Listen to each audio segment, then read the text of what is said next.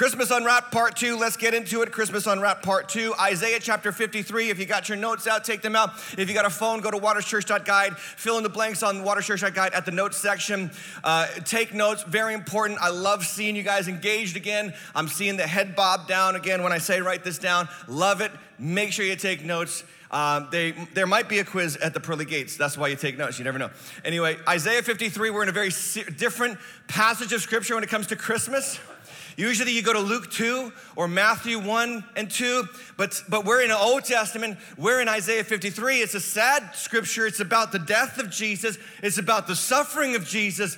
And we're taking a different turn this year at Christmas for our messages because it's a different Christmas than ever before. So Christmas Unwrapped, God's good news plan. Part 2, God's good news plan. I want to talk to you about the F word for a moment. Because there's a chance you're going to hear it on Christmas. I don't know what it is. We always plan for a good Christmas, but how many know the plans of mice and men? We plan for this, we plan for A, we get X. I think 2020 is a composite of our plans not coming to fruition. Life has a way of shocking us. Christmas Day especially, and I think this is what's gonna happen in your home at some point. Someone in your home on Christmas Day of all days is gonna say the F word. Some kid is gonna scream and cry over what he did or did not get. Someone's gonna be mad that they're going to the unfun granny's house this year. Some toy needs C batteries and mom got D batteries and every store is closed. And are you gonna fight about what you're eating? You're gonna fight about who you're hanging with? You're gonna fight about something. And at some point, someone's gonna say the dreaded F word, and a kid's gonna open his present and watch his son, his brother or sister open their present, and they're gonna say, it might be a kid. Actually, it most likely will be a kid in your house saying the F word. At some point, someone's gonna say, it's not fair. You thought I was talking about a different F word, didn't you? Pagans.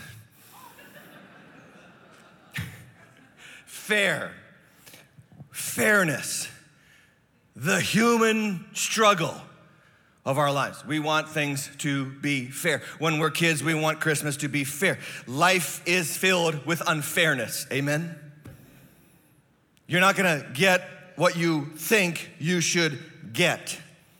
Someone does half the work in your business and they get the promotions and they get the pay that you should get.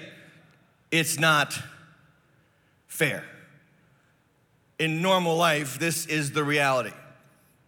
Your sister is having her 4th kid and you've had your 2nd miscarriage. It's not fair. The girl dumped you and now is going out with him, and you say, it's not fair. And then you say, is she really going out with him? Sorry, that just came to my mind. Squirrel. Pull it back. Life is filled with unfair. Now, normal life is filled with unfair. Throw in a global pandemic and life becomes what we would call in New England, wicked unfair. I know because I'm a pastor, I'm involved in lives. I'm involved in the real big moments of life. And I've done some weddings that should have been 250 people and it's 5 people. Not fair. 2020 stinks. Or funerals, even worse. Funerals trimmed down to basically just walk by the casket with your mask on and only the immediate family. A whole life said goodbye to by 5 people. Not what? Fair. Life is filled with unfair moments. 2020 is the year in which we have the chance to really let the cosmic can you know that we're upset? It's just not fair. I mean, I know this personally. My daughter was a senior in high school for 2020. I was so excited. 18 years, she's gonna graduate. It's her first big achievement. We're gonna have a blowout party. I can't wait to be stupid dad at the graduation ceremony. Anybody know what I'm talking? Stupid dad with the cameras and the smile, and let's take a picture with every professor you've ever had. Anybody know what I'm talking about? And I was gonna totally do that. And what they did was, instead of having a big graduation ceremony, there was just a closed room where she basically got to walk across the room in her cap and gown with two people there and just me and my wife and my two boys watching her. And it was the lamest graduation ever. Not fair. And then she goes to college, and then she had to come back and quarantine, and back to college and quarantine because one of her roommates got, COVID or whatever, and then all that kind of stuff. Not fair. And as some of you with your kids, you put them in school every year. The day that school starts is actually Christmas Day for you. And then the schools had the audacity to say, we're not taking them as much this year. Not fair. Life is filled with unfair moments. Here's a question. Why do we care about what is fair? That's a good question, right? That's like a big picture question. Why do you care if life is fair? Like, if we're just highly evolved animals, we shouldn't care. If we're just highly evolved monkeys, fair isn't really there. Nobody's out in the animal kingdom worrying about the antelope getting eaten by the lion and saying, that's not fair. It just happens. But why do we humans care so much? I mean, think about 2020. Apart from COVID, there's the other big issue, racial, or what people would call systemic racism, or racial injustice, or police brutality. It was really a question at its heart of what should be fair. Like, are people being unfairly marginalized or mistreated? That was a big part of 2020 as well. And the question is simply this: why do we care about what is fair?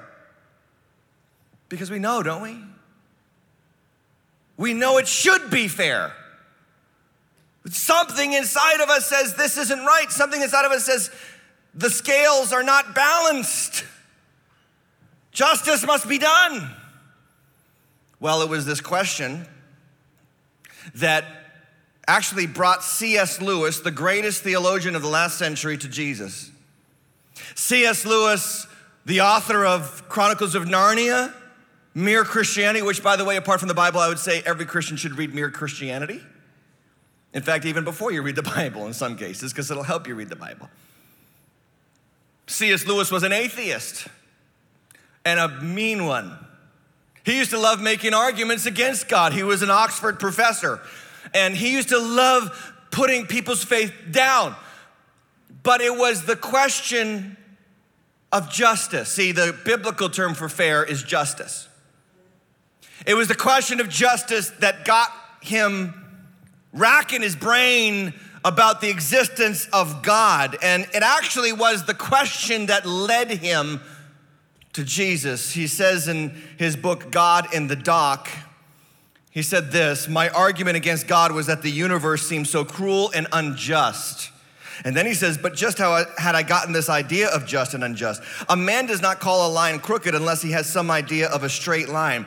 Was I comparing this universe with what I called it, what was I comparing this universe with when I called it unjust? Thus, in the very act of trying to prove that God did not exist, in other words, that the whole of reality was senseless, I found I was forced to assume that one part of my reality, namely my idea of justice, was full of sense. Consequently, atheism turns out to be too simple. If the whole universe has no meaning, we should never have found out that it has no meaning.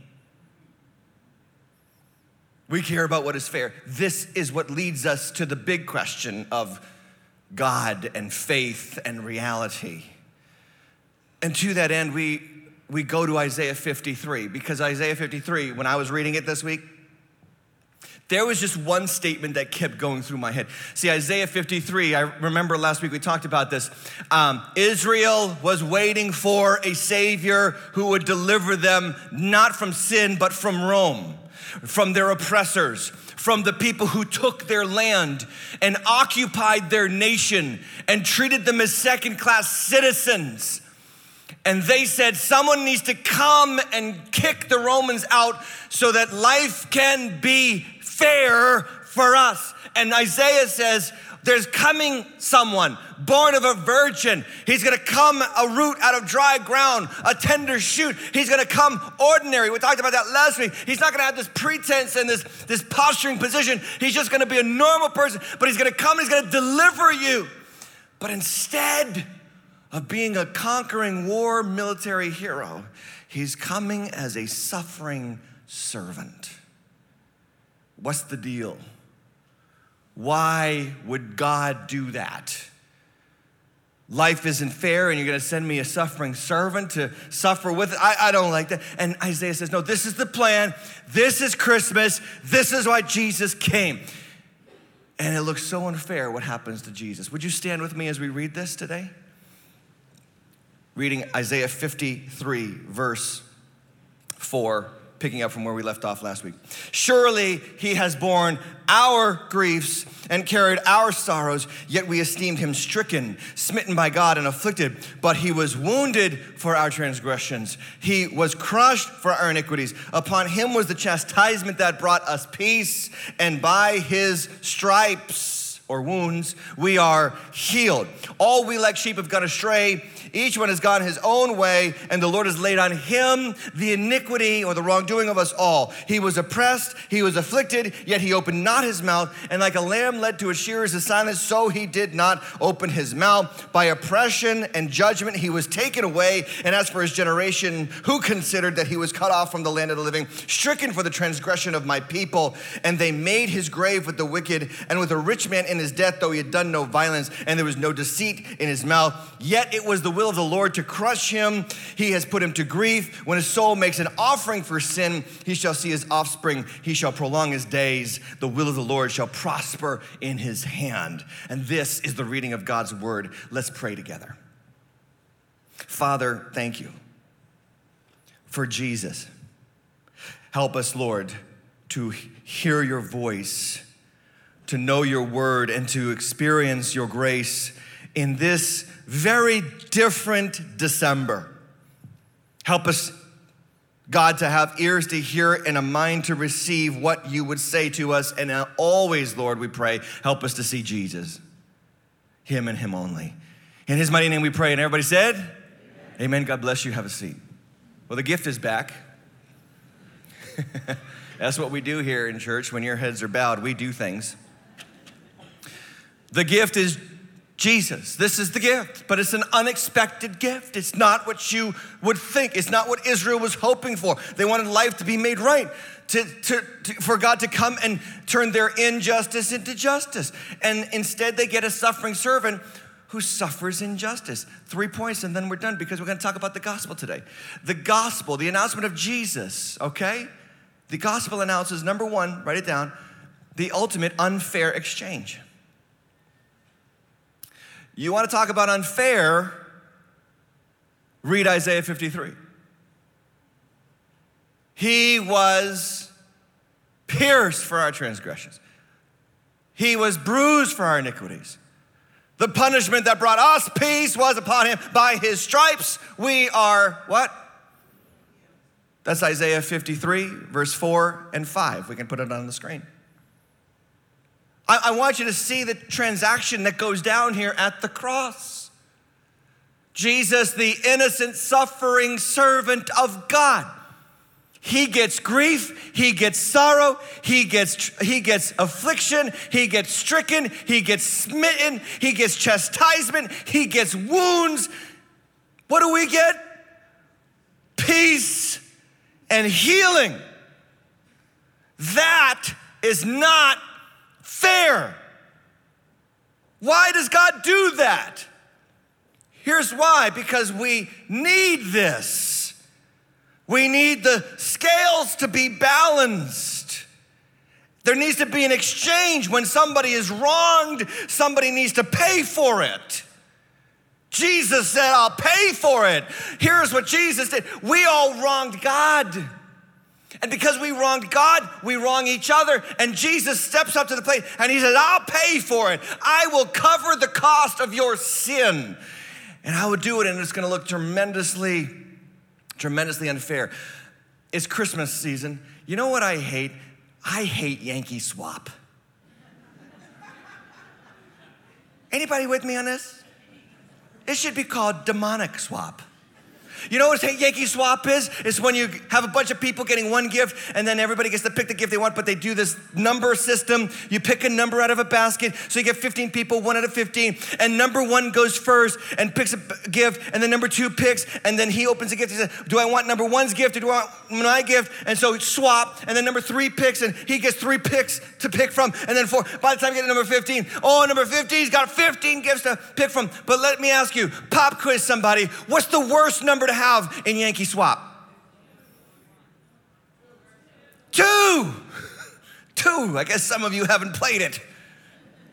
2 is the worst because you go from 1 to 15. Everybody picks number 15 guy. You would think he got it. He gets the chance to pick all the gifts. But no, some guy, some demon from hell made this rule that number 1 gets to pick 2 times.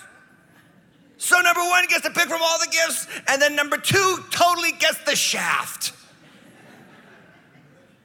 Anybody ever been a number 2 at Yankee Swap? Yeah. I'm not gonna tell you whether I have or not. I think it's pretty obvious. Here's what Jesus did at the cross. He said, I'll take that. I'll take number 2 for you. I'll take the worst. I'll take the pain. I'll take the scourge. I'll take the suffering. I'll take the smiting. I'll take the stricken. I will take it for you. It's a swap. And here's the thing. It's not fair. It's not religion. It's not religion. And it's not how we were raised. Because we're raised as Americans to work hard for what we get. And when we work hard, we should get. We are trained like this from birth. And we are trained to be patient and say please. That's the first thing we're taught. Please. Okay, now you get. Be a nice person, say please, now you get. Then we go to school, now you be quiet and you sit single file, no skipping stairs, and you get a little bit older in school and you study hard, you get good grades, you get the honor roll, you get the good college, and then you study hard in college, you get the good grades, you get the good career, and then when you get the good career and you do work, hard work, and you show up early and you stay late and you obey and you trust and you honor your employer and you do everything that you get, and then you get, and that's the American system. I got news for you, the American system is not the gospel system. That's why America might come and America might go, but the gospel still remains. The gospel is not the message that you get what you deserve. The gospel is the message that Jesus got what you deserve so that you can have what he had. It cuts across the idea of religion. Here's what religion is. I'll write this down. Basic religion believes that God punishes bad people and rewards good people. That's religion. That's what some of you think we're all about. We're the good person church. We're a church full of good people. No, we're not. We're a church full of bad people. And all the bad people said, amen. Turn to your neighbor and say, you're pretty bad. I see some husbands refusing to look at their wives right now. That's pretty bad. Let me talk about the fundamentals of religion, because religion is nothing new to the human condition. Religion is nothing new to humanity. From ancient times, there's always been some form of religion, whether it be the pagans that lived in this country before the Europeans got here, or the Goths who lived in Germany, or the Far Eastern Indians. It is all over the world. Basic religion is 3 things. Number 1, there is a God. Number 2, he is grumpy. Number 3, if we appease him, he will give us the goodies. That's religion. Number 1, there is a God. Number 2, he's grumpy. Number 3, if we appease him, he'll give us the goodies. So here's what religion does. Religion believes there's a God, so I got to do good things to get on his good side, because if I get on his good side, then he'll stop the bad weather. He'll stop the famine, the pestilence, the plague. He'll stop COVID. He'll stop treating me this way. He'll stop people hating on me. He'll stop having me suffer all these things that I got to suffer. He'll heal my kid. He'll get me free of this cancer. And if I just do enough things to please the grumpy God up in the sky somewhere, then I get the good life. That's religion. And the funny thing is that it's really not about God, is it? It's about us. That's why Jesus had such a problem with the religious people in his day and not the sinners. That's why the tax collectors and the prostitutes loved Jesus, and the Pharisees and the religious leaders wanted him dead, because he challenged their ideals about their religious practices, and he exposed them for the frauds that they were and told them, your religious obedience is not really about the Father, it's about you. You're doing these things not for his sake, you're doing them for your sake, so that people can see you and they can praise you and they can applaud you and you can feel good about you. And that's not what Jesus came to do. Jesus did not come to teach us how to be good people to appease an angry God. Jesus came to show us that God is love, God is good, God is gracious, and he's so good, he's willing to give his only begotten son so that everybody who isn't good and believes in him can have the good eternal life with him. It's Emmanuel. It's not we get the goodies, it's we get God. That's the message of the gospel. Thank you, sister. And so Jesus has to come and balance the scales of the universe, because we rejected this God. We hated this God. We ignored this God. And we get what we asked for, a godless life. And Jesus comes and says, I'm coming to fix what you messed up. I'm coming to put it back together. I'm coming to bring you healing. I'm coming to bring you peace. I'm coming to bring you life, and life abundantly. So I want you to write this down. The gospel isn't fair because life isn't fair, and Christ balances the scales at the cross. That's the message, friend. That's why there's hope for the worst sinner in this room or the one that's online. If you're online and you're the worst sinner, just put your hand up emoji right now in the chat. Just do it. Praise God. Don't be afraid to acknowledge that you're a sinner, because God loves sinners. He's got nothing else to choose from than sinners. We're in this mess because of one man. That man's name was Adam. Adam is the father of us all. Theologians talk about the Adamic nature. The Adamic nature. The reason why a child comes out of the womb completely selfish and self-absorbed is because he's of Adam. We come out of the womb, we're already crying. We're alive for a few seconds and we're already pissed off. Right? And then what do? We squeeze, we get our hold of something and I'm not letting you go, I'm not letting you go. And we parents, we think that's so cute. Oh, look, he's holding onto my finger. No, he's a devil child. He needs to learn how not to be selfish, really. Because his first words are not gonna be yours and thank you. His words are gonna be no and mine. And then he's gonna go to school and he's gonna pick on another kid and he's gonna trip some girl in the hallway because he's a child of Adam. He's mean. He's born this way. He's bad. He's not right. That's why all these parenting books about building their self-esteem are full of garbage. You don't tell bad kids that they're really good. That's how you get this generation that we have right now of kids that don't respect authority. They don't listen to anybody, and they think they have the right to tell everybody else how to live. I blame Dr. Spock. Dr. Spock said, stop spanking and start praising. No, stop praising and start spanking. We need to get the devil out of these kids.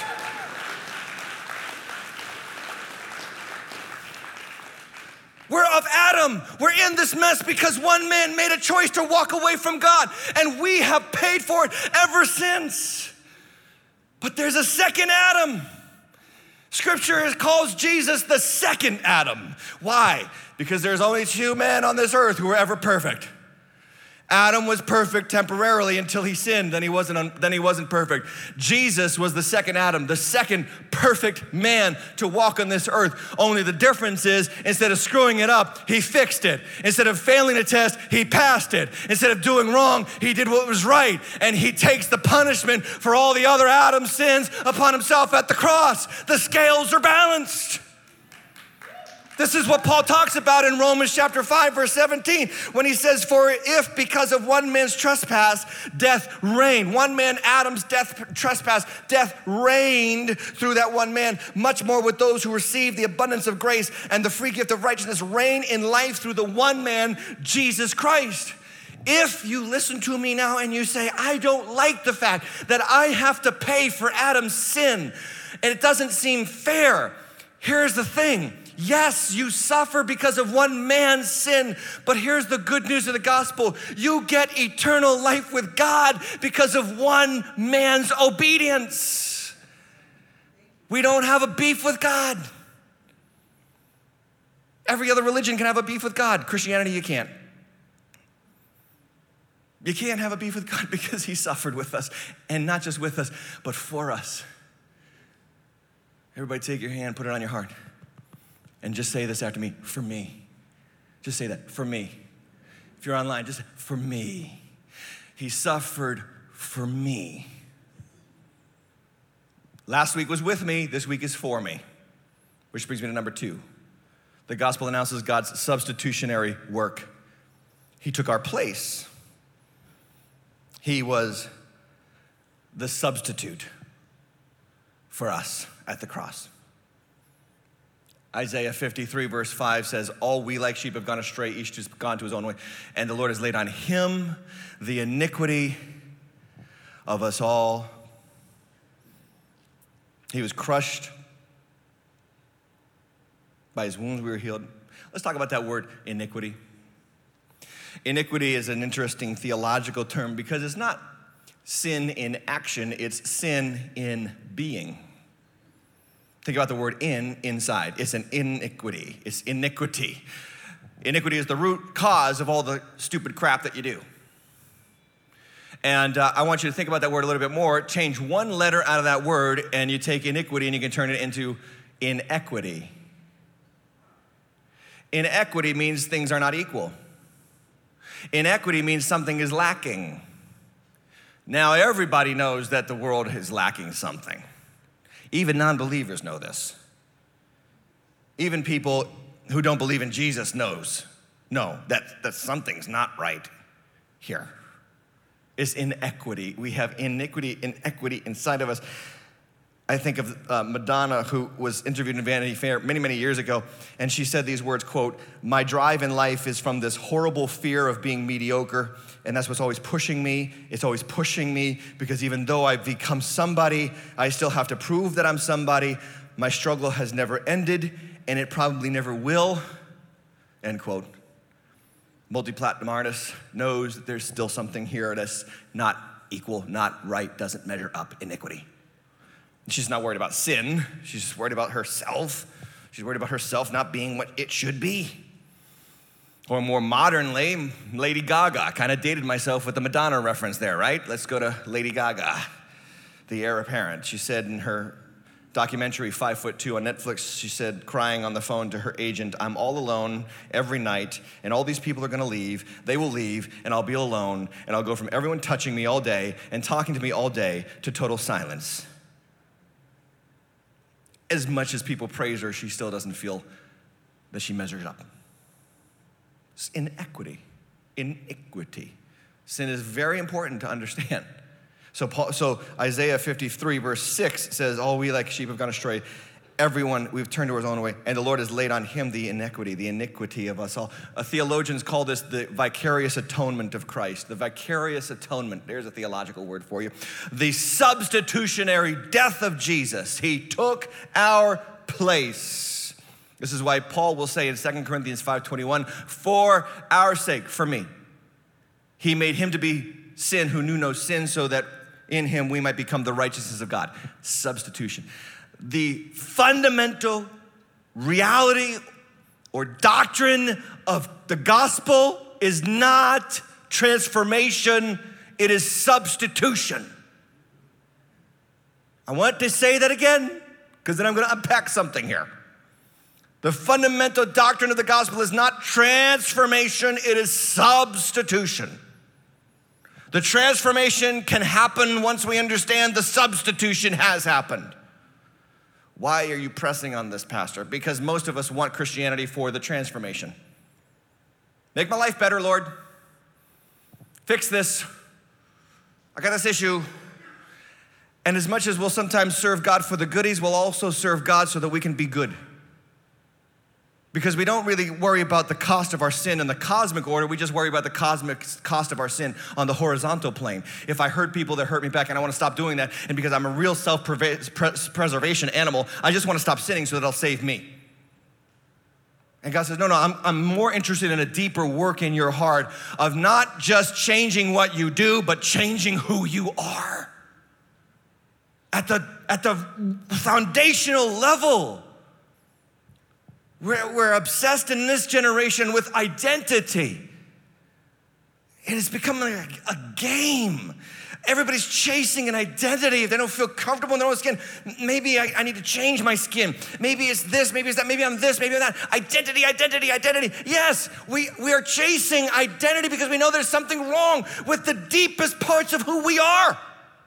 Now, the world will give all kinds of answers to that. Enjoy it, embrace it, march in the parade. That's who you are.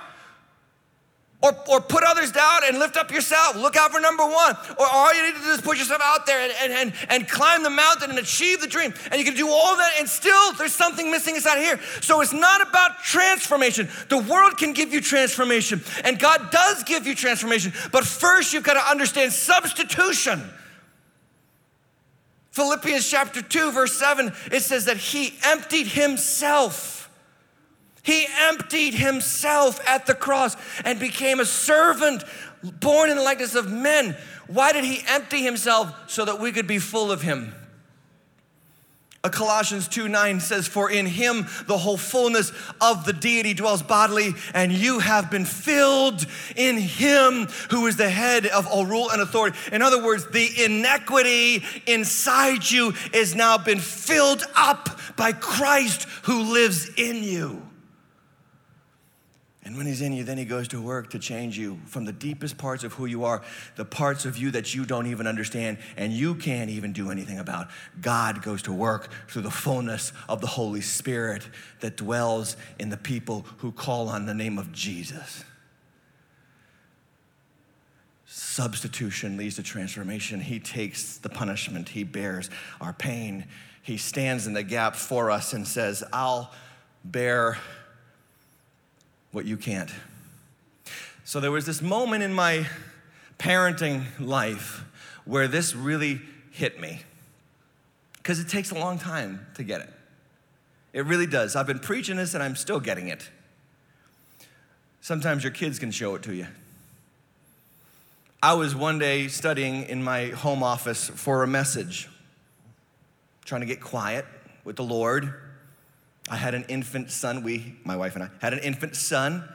Jake had just been born. My son Connor was playing in the other room with his friend. He was about 8 years old. They were playing some video game, whatever. Cheryl was out. I had just got Jake quieted after like 2 hours of fussing. I have some peace, some quiet to do study, to serve the Lord.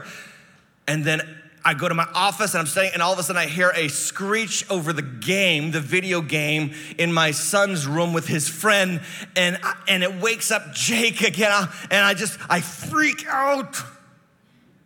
Wrath of God. And I run over to the room and I come and I say, who just screamed?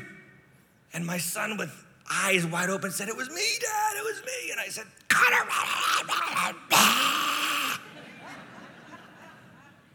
You know what I'm talking about, the quiet scream? You know what I'm talking about, parents, right?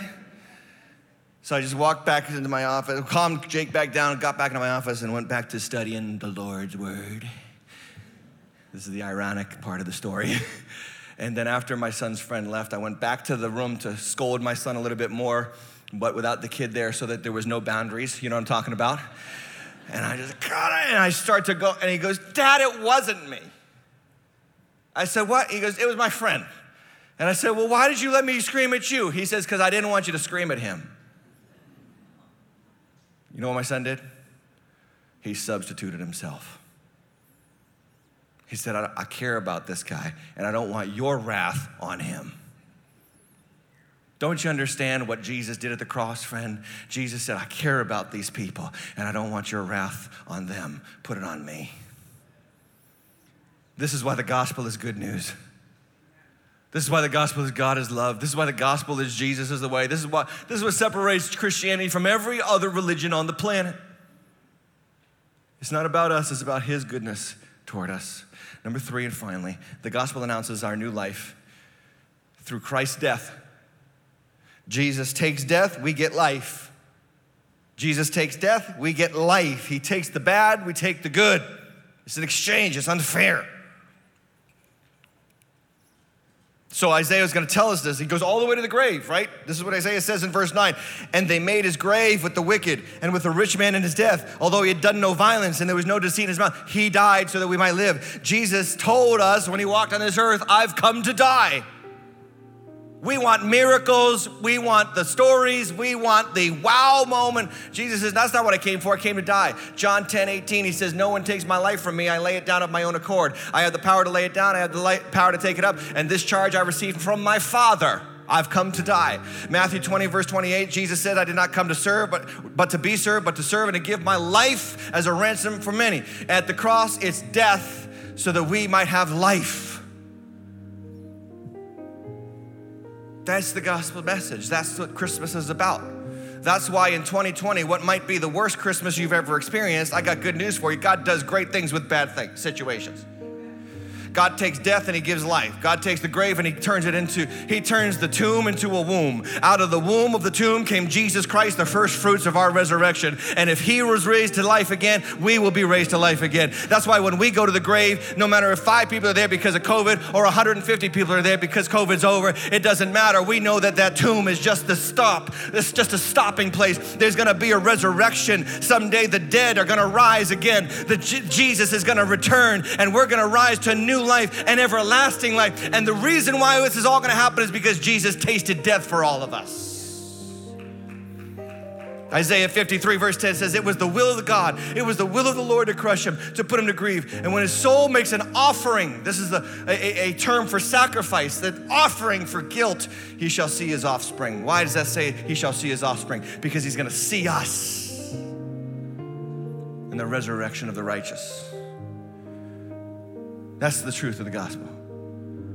The great unfair exchange, substitutionary death, wherein Jesus takes the pain and we get the promises. He was pierced for our transgressions. He was bruised for our iniquities. And by his stripes, we are healed. Sermon in a sentence, friends. In the gospel, God gives Christ what we had, so that he can give us what Christ has. It's not fair. It's not religion. It's good news.